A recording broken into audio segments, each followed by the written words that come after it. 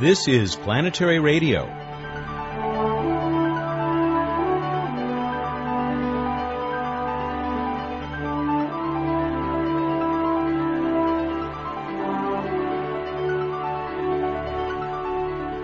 Hello again, everyone. Welcome to this week's show. I'm Matt Kaplan.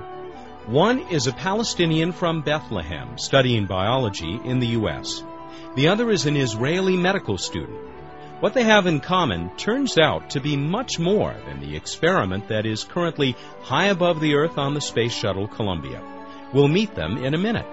Later today, it's monkeys, moons, math, and madness on What's Up with Bruce Betts, to say nothing of our space trivia contest results and this week's question. First up, though, here's Emily to tell us about dinosaurs blasted into space. Sort of. I'll be right back.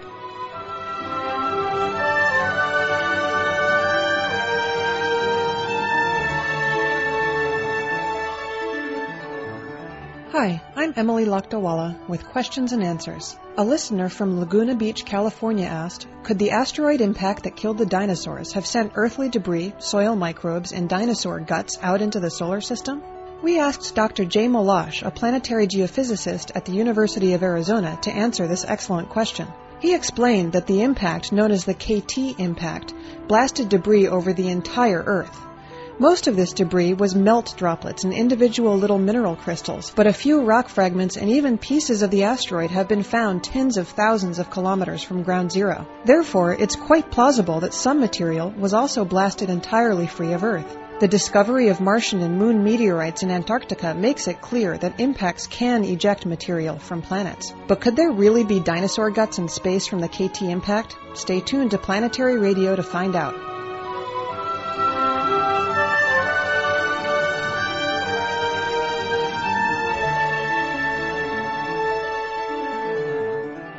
The Space Shuttle Columbia lifted off from Kennedy Space Center once again on Thursday, January 16.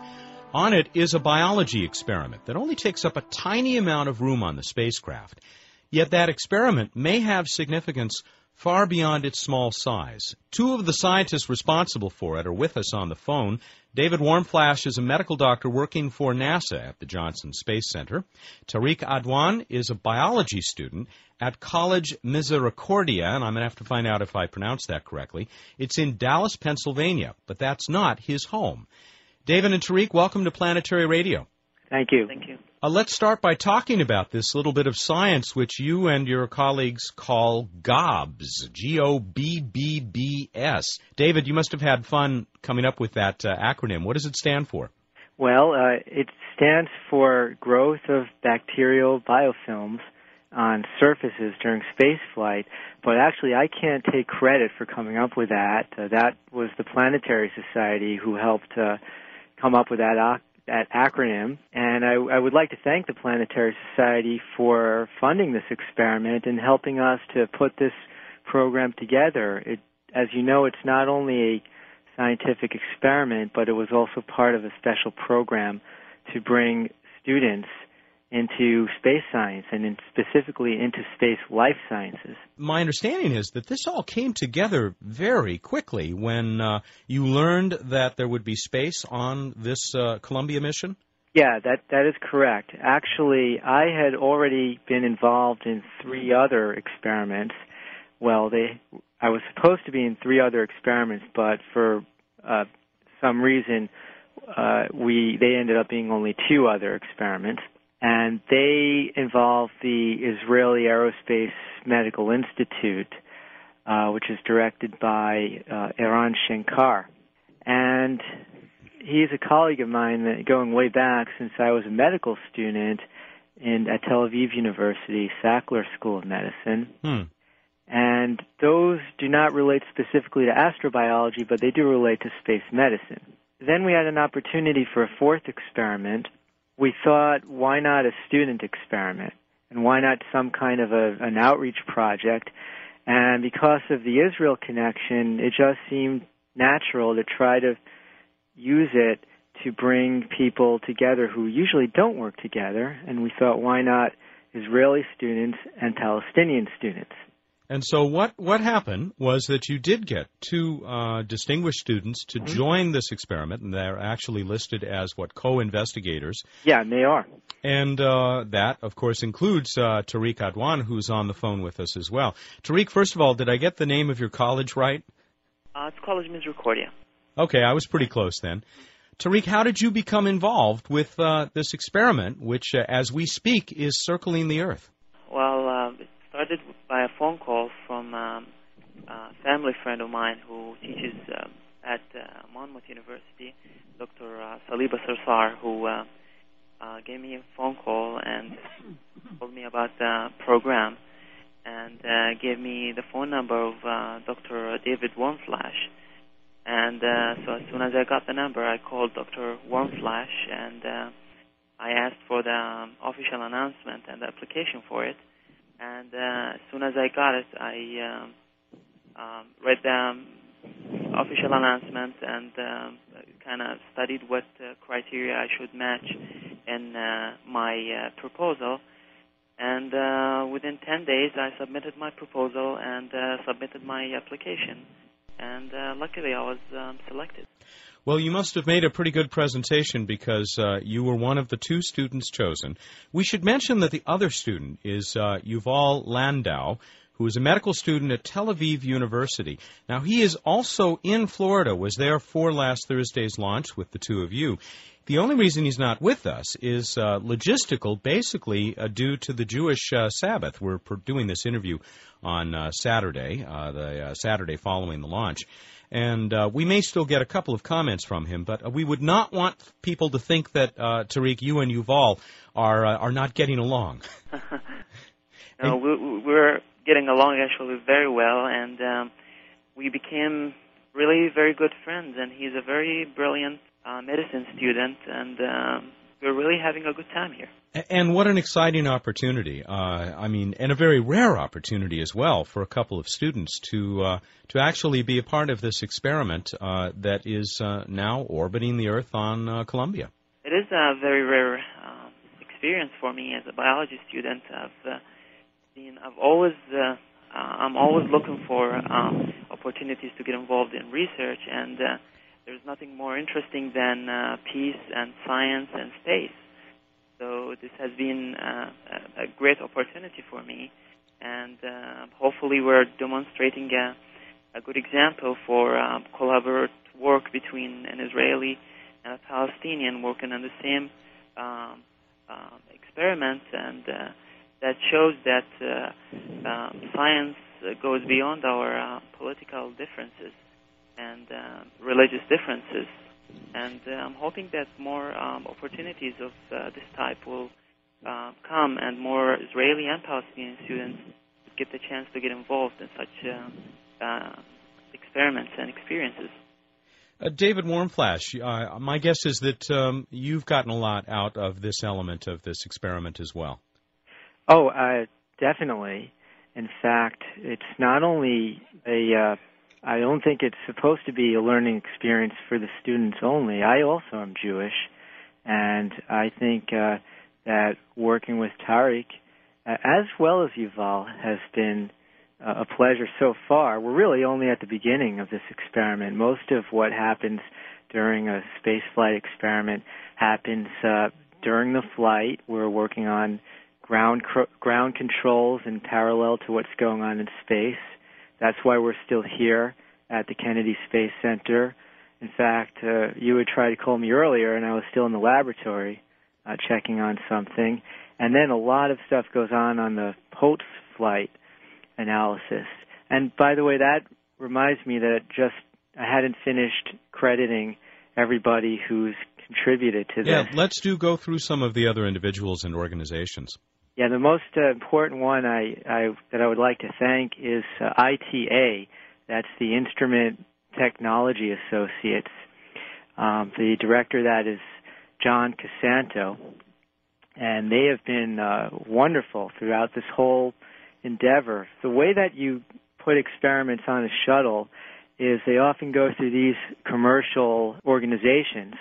And ITA is one of the groups that does this, and they have these cohorts of experiments and they have a special apparatus. They actually have a couple of different kinds, and they give you various parameters, and then you sort of adapt an experiment to that so that it'll make it as user-friendly to the astronauts as it possibly can be, so that they basically have to have a schedule, and your experiment is supposed to be activated on a certain day, let's say day 0 of the flight after they get into orbit, and then they have a schedule of when to deactivate the experiment. I see. How about other organizations? And one in particular I know that I think some of our audience may have heard of, called Seeds of Peace.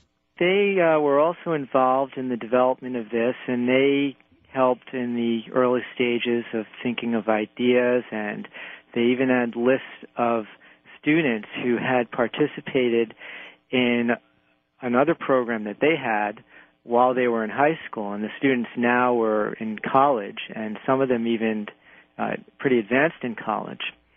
And they had suggested a few potential applicants. We're going to take a quick break. We still have not really explained what this experiment is, and Tariq, maybe we'll turn to you for that when we come back from the break, so please do stay with us. My guests are David Warmflash, Dr. David Warmflash of NASA at the Johnson Space Center, and Tariq Adwan, co-investigator on this project, which is on the Space Shuttle Columbia, and we'll have more from Planetary Radio in just a moment.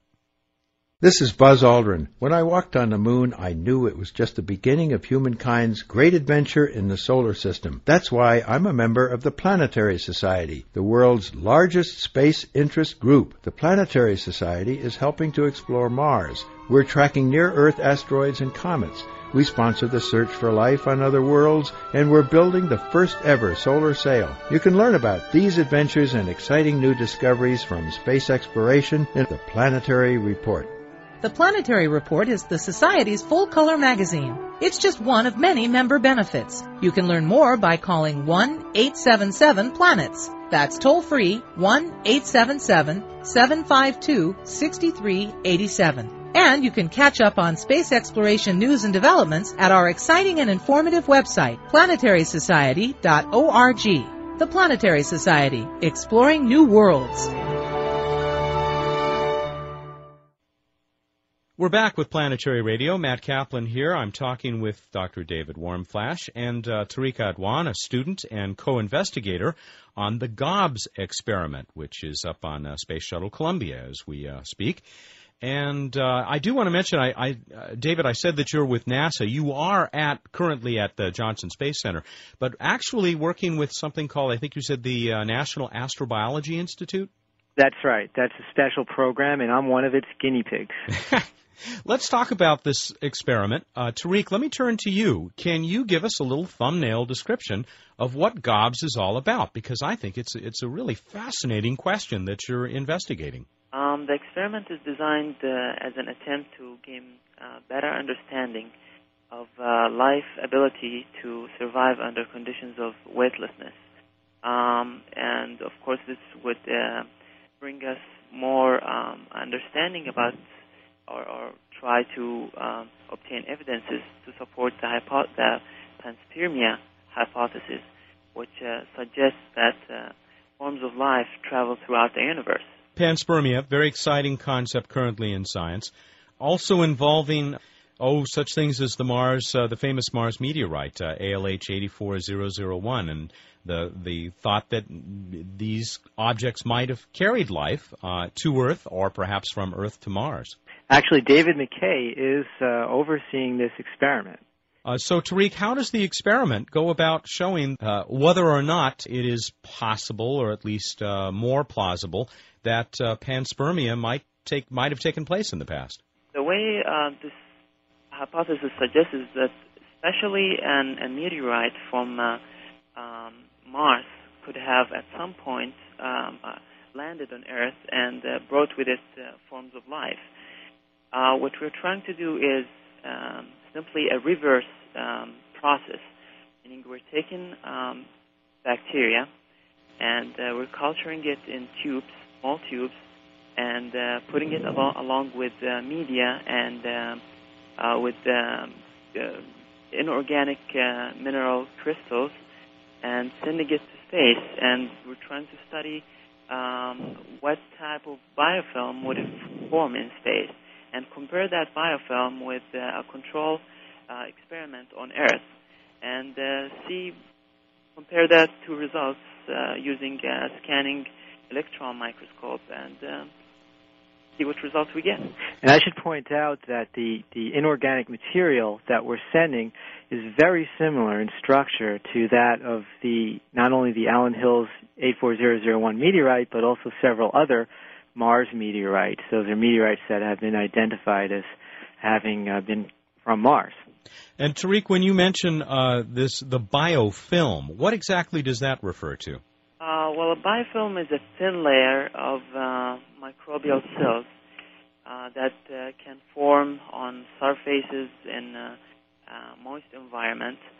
A biofilm may consist of several microbial species living side by side, sharing, metabolites. So again, the idea is to determine whether it is possible for these different species of bacteria forming a so-called biofilm, which might actually protect them from the rather nasty environment of space long enough that perhaps they might make it intact to planet Earth.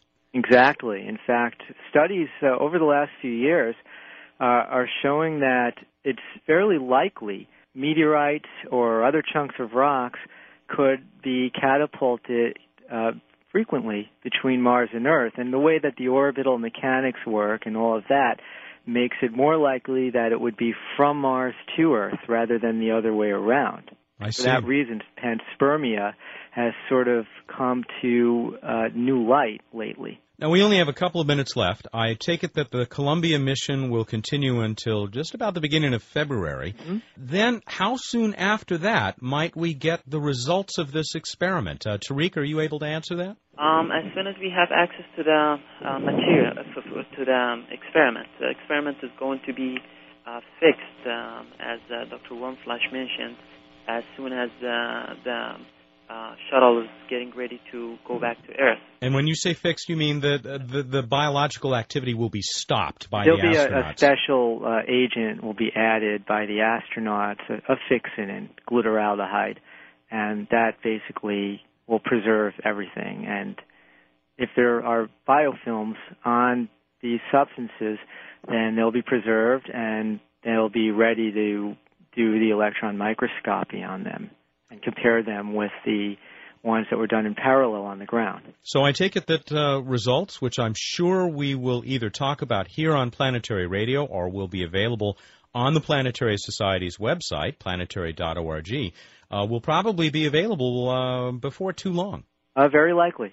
Speaking of the Planetary Society, tell us how the Planetary Society got involved in this experiment. That was through Ann Druyan, who suggested that I talk with Lou Friedman, the executive director of the Planetary Society. I've been trying to develop some outreach projects over the last few years, and Annie has been really, really great in giving all sorts of advice. I happened to mention this idea to her, what we were calling it at the time. We were coming up with all these different names before GOBS, but it always involved using students both from Israel and Palestine working together. And I just thought this might be great for the Planetary Society. And then Lou Friedman happened to be in Houston at the COSPAR meeting, which was a few months ago. And so I sat down and I talked with Lou and with Bruce Betts. We eventually found a way to do this. And the rest is, I guess you could say, history in the making. Hope it will be. Gentlemen, that's about all the time we have for this part of our conversation. I hope that we will be able to hear and that you, too, will have those results very soon. Tariq, I guess you have to go back to your studies. You've been staying pretty much in your hotel room there in Florida. So good luck with those. Are you coming up on finals or something? We're actually starting, we're in the beginning of the semester, the spring semester, but I've skipped a week of school, so I'm trying to read ahead and in an attempt to be able to catch up on my studies when I go back to my college. I take it that your professors think this was a pretty good excuse for being away from playing hooky, being away from school. Absolutely. They're all excited about it, and they're all looking forward to hearing the updates. Tariq, we'll wish you luck with all of your studies, and wish both of you luck with this experiment, GOBS, currently circling the Earth on the Space Shuttle Columbia. Thank you very much. Thank you. Before we leave this topic, we wanted to include the other student co-investigator in this experiment, GOBS, and we have reached him in Israel, near Tel Aviv. Yuval Landau is on the phone. Yuval, thank you for joining us. Thank you about the interview. David Vromflesh and Eran Shankar, Dr. Eran Shankar and Dr. David Vromflesh, who are the principal investigators, wanted the two students to be co-investigators in this experiment. They were looking for an Israeli and a Palestinian student to be a participant in this astrobiology experiment. Tariq, as you have already known, come from Misericordia College, and I come from Tel Aviv University, Sackler School of Medicine, the MD-PhD Excellence Program for medical students, of course. And we are supposed to take part in the different stages of this experiment. Decisions in the beginning of this experiment about the amount of bacteria that should be on the chambers or something like that. And after the shuttle will land successfully, we should analyze the results by scanning electron microscope. I take it that you and Tariq will be co-authors on any paper that results from this experiment. Yes, this is the truth. Tariq said that the two of you made a very good team. Yes.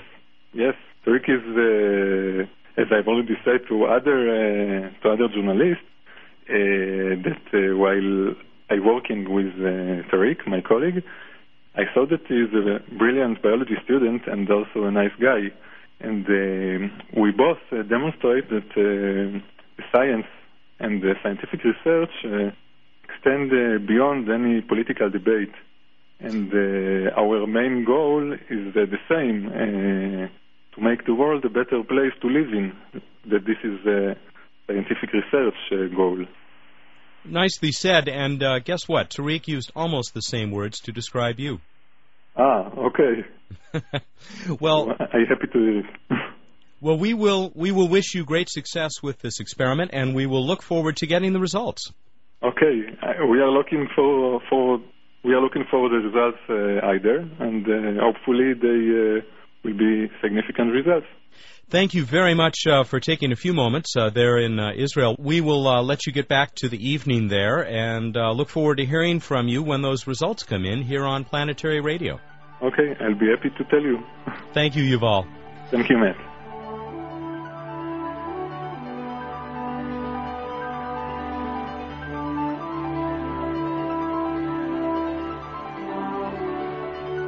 Hi, I'm Emily Lakdawalla, back with Q&A about whether microbes were sent to space in the KT impact. When asteroids collide with the Earth at speeds of several kilometers per second, the shock of the impact can create tremendous heat and pressures. But in a process called spallation, solid rock can be ejected at very high speed but with little heating or shock damage. Spallation happens when the shock wave created by the collision reflects from the ground surface near the impact site. Therefore, material located right at the ground surface can be ejected from the Earth while staying intact. Based on research that Dr. Malash performed, it seems very probable that microbes could survive this experience. As for dinosaur guts, they might indeed have graced the moons of the solar system if the KT impact had occurred on land. However, the actual strike appears to have been in a shallow sea, which means that the KT impact probably blasted out mostly seawater and whatever was living in the upper ocean. So instead of vacuum-dried dinosaur parts, future astronauts should probably be looking for broken ammonite shells in space. Got a question about the universe? Send it to us at planetaryradio@planetary.org, and you may hear it answered by a leading space scientist or expert. Be sure to provide your name and how to pronounce it, and tell us where you're from. And now, here's Matt with more Planetary Radio.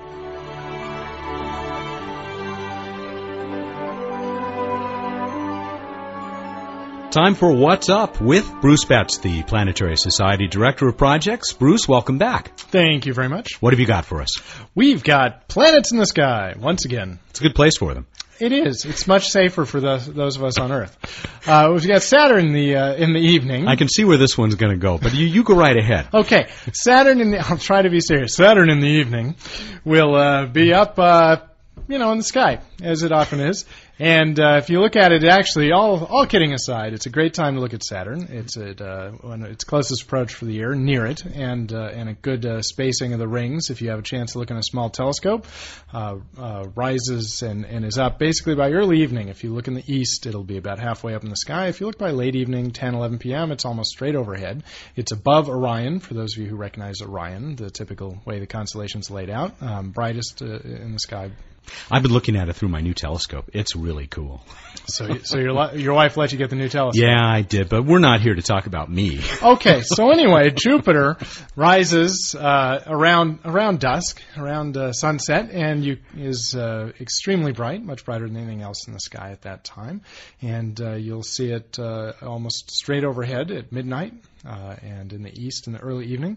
And then for the early risers or late going to bedders, 4 a.m. is the approximate rise time for Venus in the east, extremely bright, and Mars to the right of it a little ways and getting farther and farther apart as time goes on, and much, much dimmer and a little bit reddish. That's our planet update for what's up in the sky this week. Okay, what are we going to next? This week in space history, and we're headed down the primate road we enjoy so very much.